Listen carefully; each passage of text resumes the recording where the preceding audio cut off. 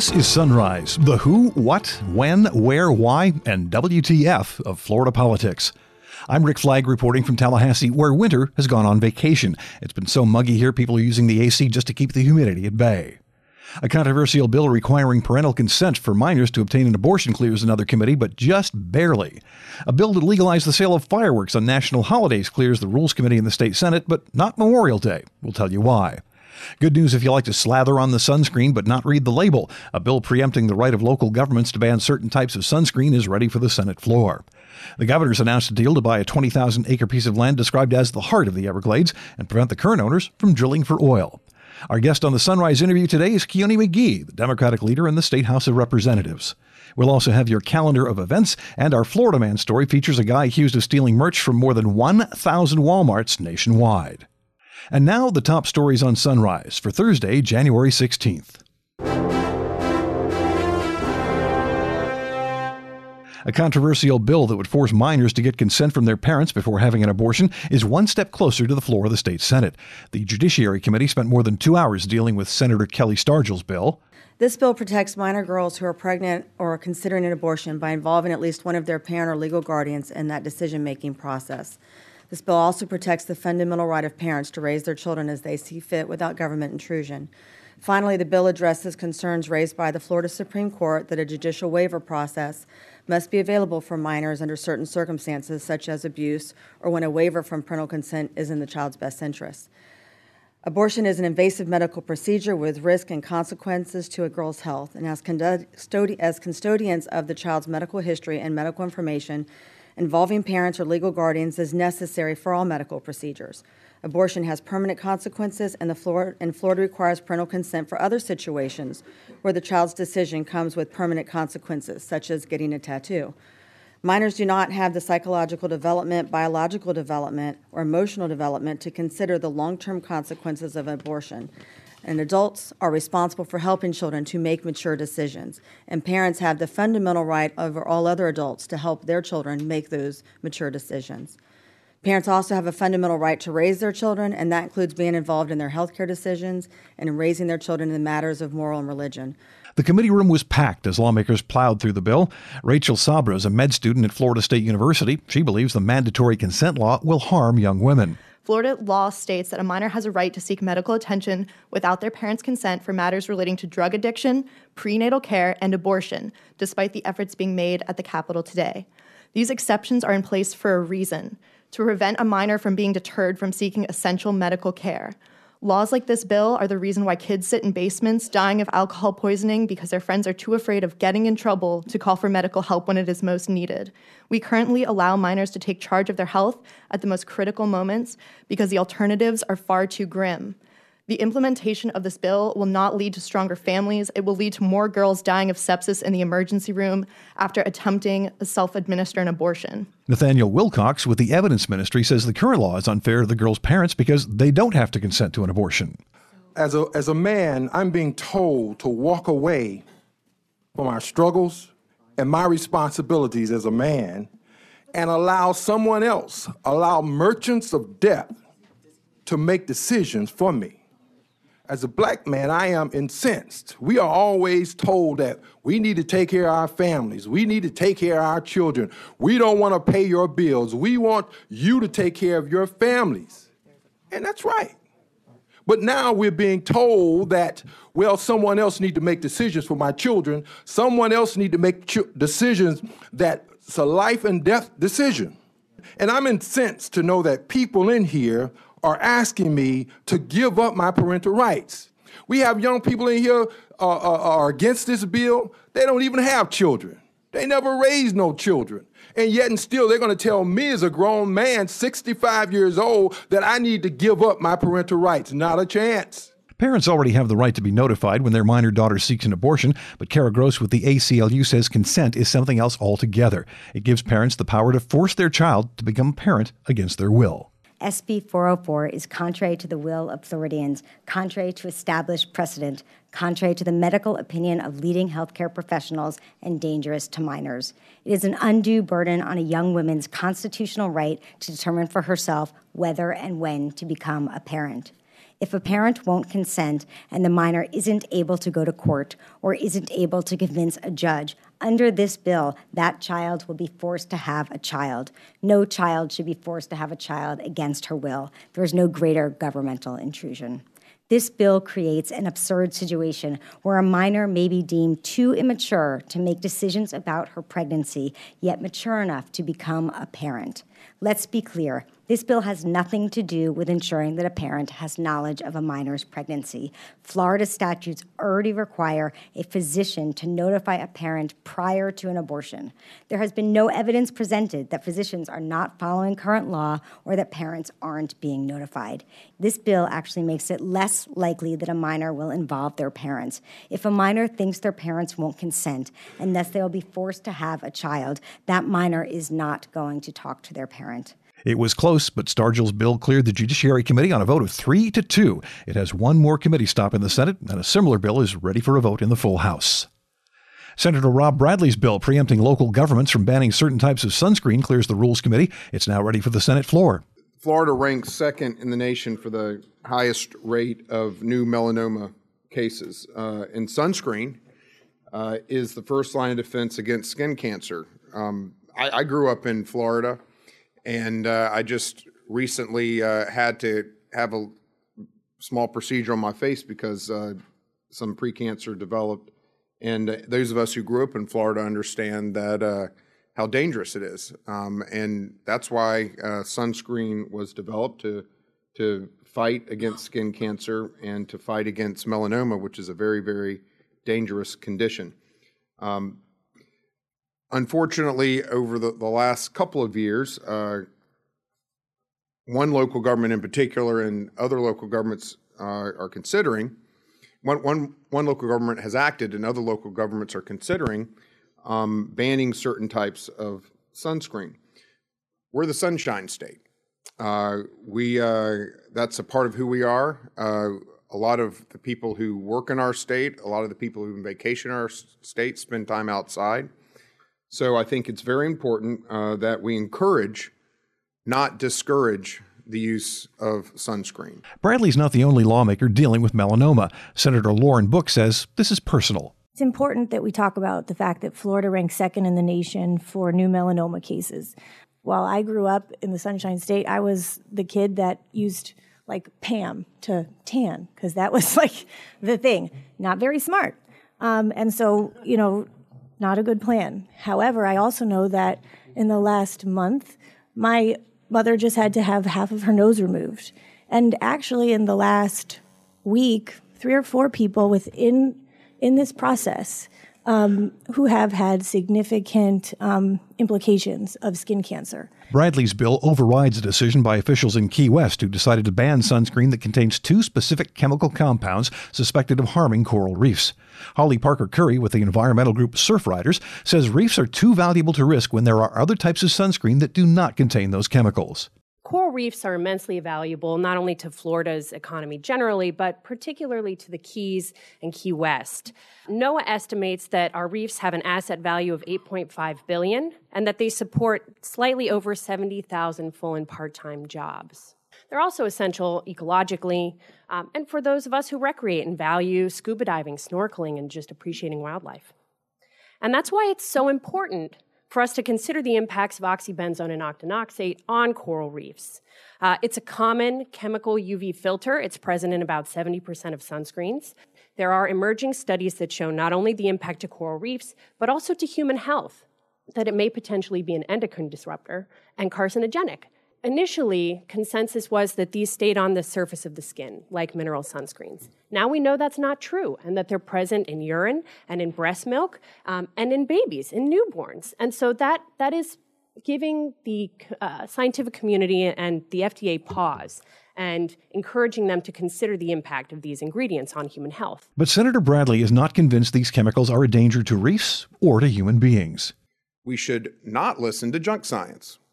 And just because a local government was fooled by junk science, we did this last session with this bill. We said, OPAGA, look at all this stuff. Tell us, is this junk science or is this real?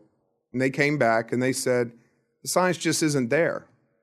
And there's these red herrings about the health concerns of these particular. I call them red herrings. That's probably the wrong word to use. The potential health concerns of these elements in suntan lotion. That's what the FDA is for, and they are reviewing it. The FDA is reviewing this, and if they determine that there is something unsafe in these products, like in any product, then those items will be reviewed removed from sunscreen or anything else. Deborah Foote with the Sierra Club says this bill is one more example of state lawmakers thinking they know more than local officials. Sierra Club Florida is steadfastly opposed to preemption when it hampers local government's ability to protect its environment. Preemption, when it's used to create a statewide standard, such as regulating air quality, is appropriate. But when preemption is used to simply do nothing, it can have harmful consequences. We continue to see the state interfering with the ability of communities to protect their environment, and in the case of Key West, their most valuable economic asset, the Florida Reef. The Florida League of Cities opposes the bill because it's another example of state lawmakers preempting the authority of local government. But it sailed through the Rules Committee. The vote was 12-4. The Rules Committee has also given a thumbs up to Senator Travis Hudson's bill, making it legal to purchase fireworks to celebrate national holidays. Current law allows individuals to use fireworks if they are scaring birds and or fish, and they check a box under penalty of perjury to do so. This bill will allow individuals to use fireworks on specific holidays without checking that box. I believe Floridians should be able to enjoy their holidays and not be confused or discouraged by our fireworks laws. Sparklers are just about the only legal fireworks in Florida, but you can purchase just about any sort of pyrotechnics by simply signing a form that says you intend to use them for agricultural purposes. Senator Jeff Brandes says that encourages people to lie. Fireworks law in Florida is one of the craziest laws we have on the books. We literally require you to commit fraud in order to purchase fireworks. If you blow your hand off in using those fireworks, you actually can't. I don't believe you could sue because you committed fraud in order to purchase them and utilize them. It's just one of the craziest laws we have on the books, and so anything we can do to address this issue of the crazy laws we have on the books as it relates to fireworks. I mean, you can buy sparklers in Florida, that's no problem, but you can also buy mortars essentially. If all you have to do is sign a piece of paper that says you're using them to scare birds in order to acquire them. So I think we should look at the fireworks law simply because we shouldn't require Floridians to commit fraud in order to purchase fireworks. Hudson's bill will not eliminate the current ban on the sale of fireworks, but it would relax those regulations on holidays so you don't have to lie to buy the good stuff and celebrate the 4th of July. Senator Lauren Book told Senator Hudson the Founding Fathers would approve. I think that's as our founding fathers would have wanted it.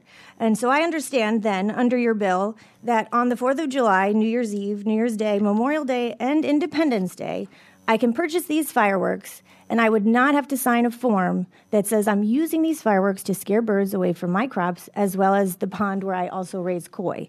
But Memorial Day is no longer one of those holiday exemptions listed in the bill. Hudson says he removed it because the end of May is usually the height of the wildfire season, and he didn't want to make things more dangerous. The governor wants to spend more than $16 million to buy a piece of land in the heart of the Everglades that will prevent the current owners from drilling for oil. Ron DeSantis says the state has an option to buy 20,000 acres in western Broward County owned by the Cantor Real Estate LLC. Court battles have been going on for years over rights to put an exploratory oil well on that part of the property. Environmentalists are praising the agreement because it protects the water supply. That land is also home to more than 60 endangered species, including the wood stork. The state has 75 days to come up with $16.5 million. The price goes up to $18 million if they don't seal the deal by the end of June. The state is also trying to prevent separate plans to drill in the Big Cypress National Preserve, but there's no deal yet. Next up on the Sunrise interview, we sit down with the Democratic leader of the Florida House of Representatives to talk about the idea of allowing college athletes to cash in on their fame before they turn pro, which almost sounds a bit like a contradiction in terms, don't you think? This is Sunrise from Florida Politics. The Florida Hospital Association is inviting healthcare leaders from around the state for Hospital Day in the Legislature in Tallahassee on February 3rd and 4th. The summit will include a briefing in the chamber of the Florida House of Representatives, as well as provide meeting opportunities with key legislators. Members may register online at the Florida Hospital Association site at fha.org. Again, please register at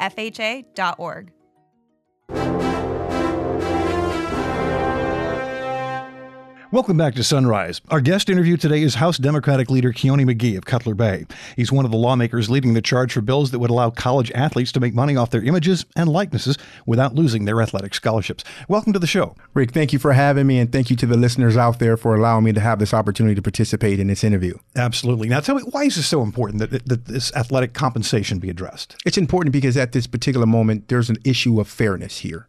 We're talking about student athletes who are in the same classrooms as other students who receive scholarships, like a student there on an art scholarship. The student on an art scholarship can literally sell his or her artwork with his or her name and receive compensation, while the same student athlete, because of the NCAA's restrictions, aren't allowed to participate in compensation. So even if that art student is on an art scholarship, they don't have the same restrictions on their scholarship that the athletes do? They do not. And so that's when we talk about fairness. Is it fair for an art student who's in the same classroom as a student athlete to be able to sell his or her products and name and image and likeness, while at the same time the athlete is sitting in the same classroom, but there's a restriction due to the NCAA's laws and rules? How did the dam break on this? Because athletes have been complaining for years. And in fact, people have been saying for years they're semi-pros. We ought to at least pay them as semi-pros. Well, it's like, and that's where we have to be very careful.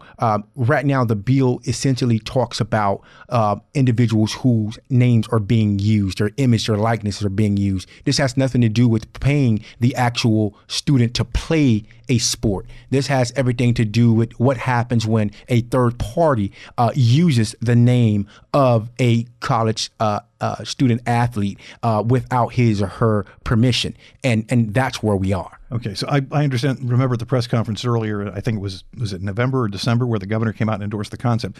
There was talk about actually compensating all athletes, not just the stars. But I didn't hear that just now. Right. No. So what we have to do is we're saying that if a student athlete name, image, or likeness is being used, then that student should have an opportunity to negotiate compensation for his or her name, image, or likeness being used by a third party. That's different than paying students to play the sport. So pay to play is not what this bill does. What the bill actually says to the third parties out there: if you're going to use the name, the image, or the likeness of one of these college student athletes, you have to pretty much allow for them to negotiate the terms of that compensation package. Would universities or colleges be on the hook for any of this? No. This, you remember the deal between, and I don't want to say deal, but the contract between the student athlete and the university / or college, that's something totally different, because that's a bonding contract pretty much, where there's a scholarship being offered and the student brings his or her talent to the university or the college. We're not affecting that at all. What we're saying is, to the third parties out there who would like to use the name, the image, or the likeness of these individuals, student athletes, then the student athletes should have an opportunity to participate in a compensation package. Now, I haven't run into anyone who actually opposes this idea, right, but there are two different bills floating around: Democrat bill and Republican bill. Correct. How's that going to work out? Well, it's going to work out. It's a fairness issue, and when it comes down to political parties, both sides see it the same way. When it's about fairness, there's no debate. There's nothing to really debate about. We're talking about, the bill that I have is House Bill 251. Essentially, that bill says we're going to start this. The bill starts in 2023. It takes effect in 2023.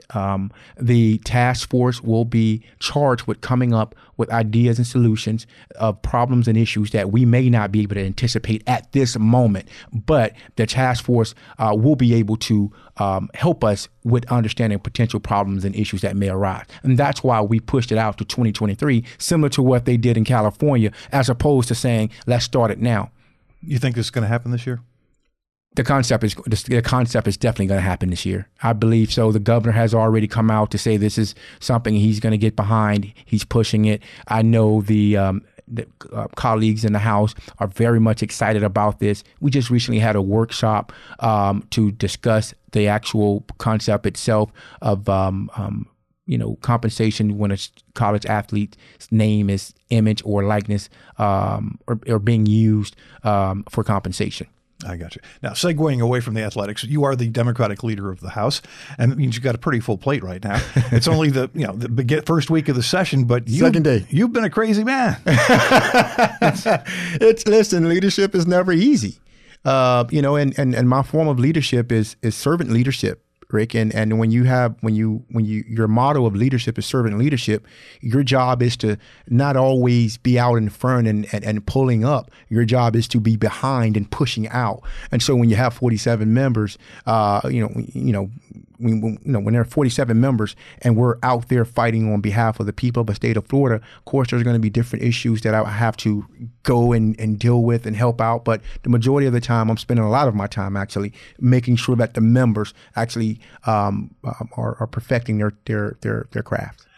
Are there any actually, solid Democratic bills you think are going to pass this year, or is it more a matter of keeping the Republican bills from not being quite as Republican as you would like? Well, truth of the matter is, and you alluded to it, the Republicans, they control the governor's mansion. The Republicans control the Senate. The Republicans control the House, and the Republicans have a majority of the cabinet. But at the end of the day, there is a level of fight that we're going to put up, whether it's for our bills or their bills, to make sure that what the people of the state of Florida are asking for comes to fruition. So whether it's teacher raises, whether it's a Republican or a Democrat, we're going to push as if there is no political tag on it, because this is something that benefits the people. Now, of course, there are going to be issues out there where Democrats line up and the Republicans line up, because those are some core issues, principal issues that each side honestly believes. But at the end of the day, when it comes down to the people, we usually remove the political flags and say, no, this is about the people. Speaking of the people, women especially, Virginia passing the ERA. What's your reaction? Does that add any fuel to the fire in here for Florida to do the same? Well, and let me just say this to the great people in Virginia. Today is a really good day for the people across this country to recognize that now there's a ratification coming, and women are going to be what many of us have actually said for so long. They're going to have an opportunity now to have equal footing. And unfortunately, for so long, our society has looked at women as if, they're not equal to men, which in my humble opinion is completely wrong. It dismisses everything that we know about who we are as human beings. And until we make this equality real between men and women, we're forever going to have to address this issue. But what Virginia did today is unreal in the sense that it now forces us to address this issue of inequality that has persisted for so long. And pardon my ignorance, but was this the last state that was needed? Or? Yeah, it was.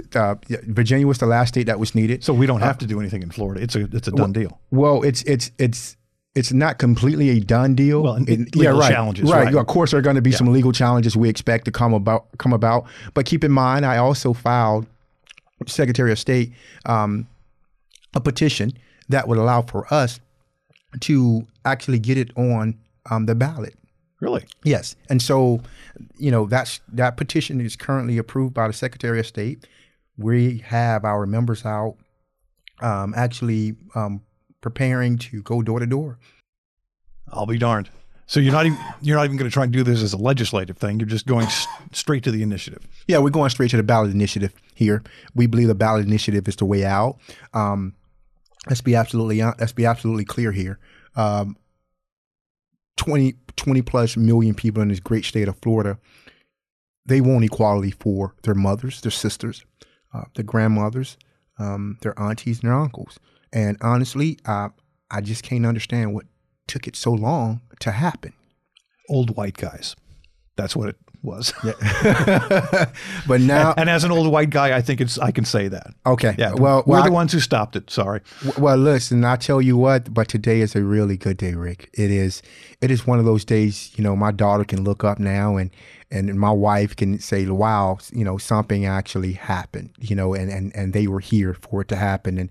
But keep in mind, we're still going to push the ballot initiative, just as an insurance policy to make sure that there's no games being played with women's rights. All right. And one question I always like to ask lawmakers who come in for the interview: do you have a hidden talent, a hobby that no one knows about, or just a skill that you think is pretty interesting and maybe people don't know about? Yes, I do. And thank you for asking that question. I love to cook. I'm a former high school wrestler also, so I love to wrestle in my off time. But cooking is something I love to do. What's your favorite dish? Eggs and grits. It's the easiest to cook, but I tried the potato casserole the other day. The fact that I'm still sitting here today across from you means that it worked out pretty well. And my wife just called me, and my 3 children sent me a text message, which simply means that they too made out well. So at the end of the day, that potato casserole really made it out. It was really good, and I'm going to try something else when I get home. Terrific. Thank you for joining us today, Leader McKee. No, thank you, Rick, for having me, and thank you to all your listeners. Your calendar of events is jam-packed in the House of Representatives today, where 13 different committees are meeting.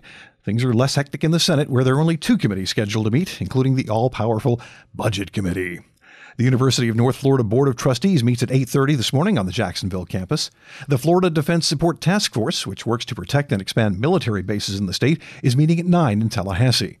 The Florida Supreme Court releases its weekly opinions at 11. Vice President Mike Pence will appear at events in Hillsborough and Osceola counties as part of Donald Trump's re-election campaign. He'll be in Tampa at 1, Kissimmee at 6. The Space Florida Board of Directors meets at 1:30 in Tallahassee to talk about Spaceport's launch and landing facility and the Spaceport transportation. And the Department of Agriculture and Consumer Services Industrial Hemp Advisory Council will hold a conference call at 2, followed by a conference call by the Hemp Advisory Committee at 4. And it's time once again for the continuing adventures of Florida Man, who just seems to have a thing for Walmart. A Florida man accused of stealing more than $1 million from Walmart stores is busted after a routine traffic stop in the Panhandle. When they ran his name through the computer, deputies discovered 25-year-old Thomas Rudiker is wanted in Arizona on charges of fraudulent schemes and trafficking in stolen property, and he's already on felony probation. Investigators believe he stole $1.3 million worth of merchandise from a grand total of more than 1,000 Walmart stores nationwide. He's now awaiting extradition in the Washington County Jail. That's it for today's episode of Sunrise. Join us again tomorrow as we plumb the depths of Florida politics.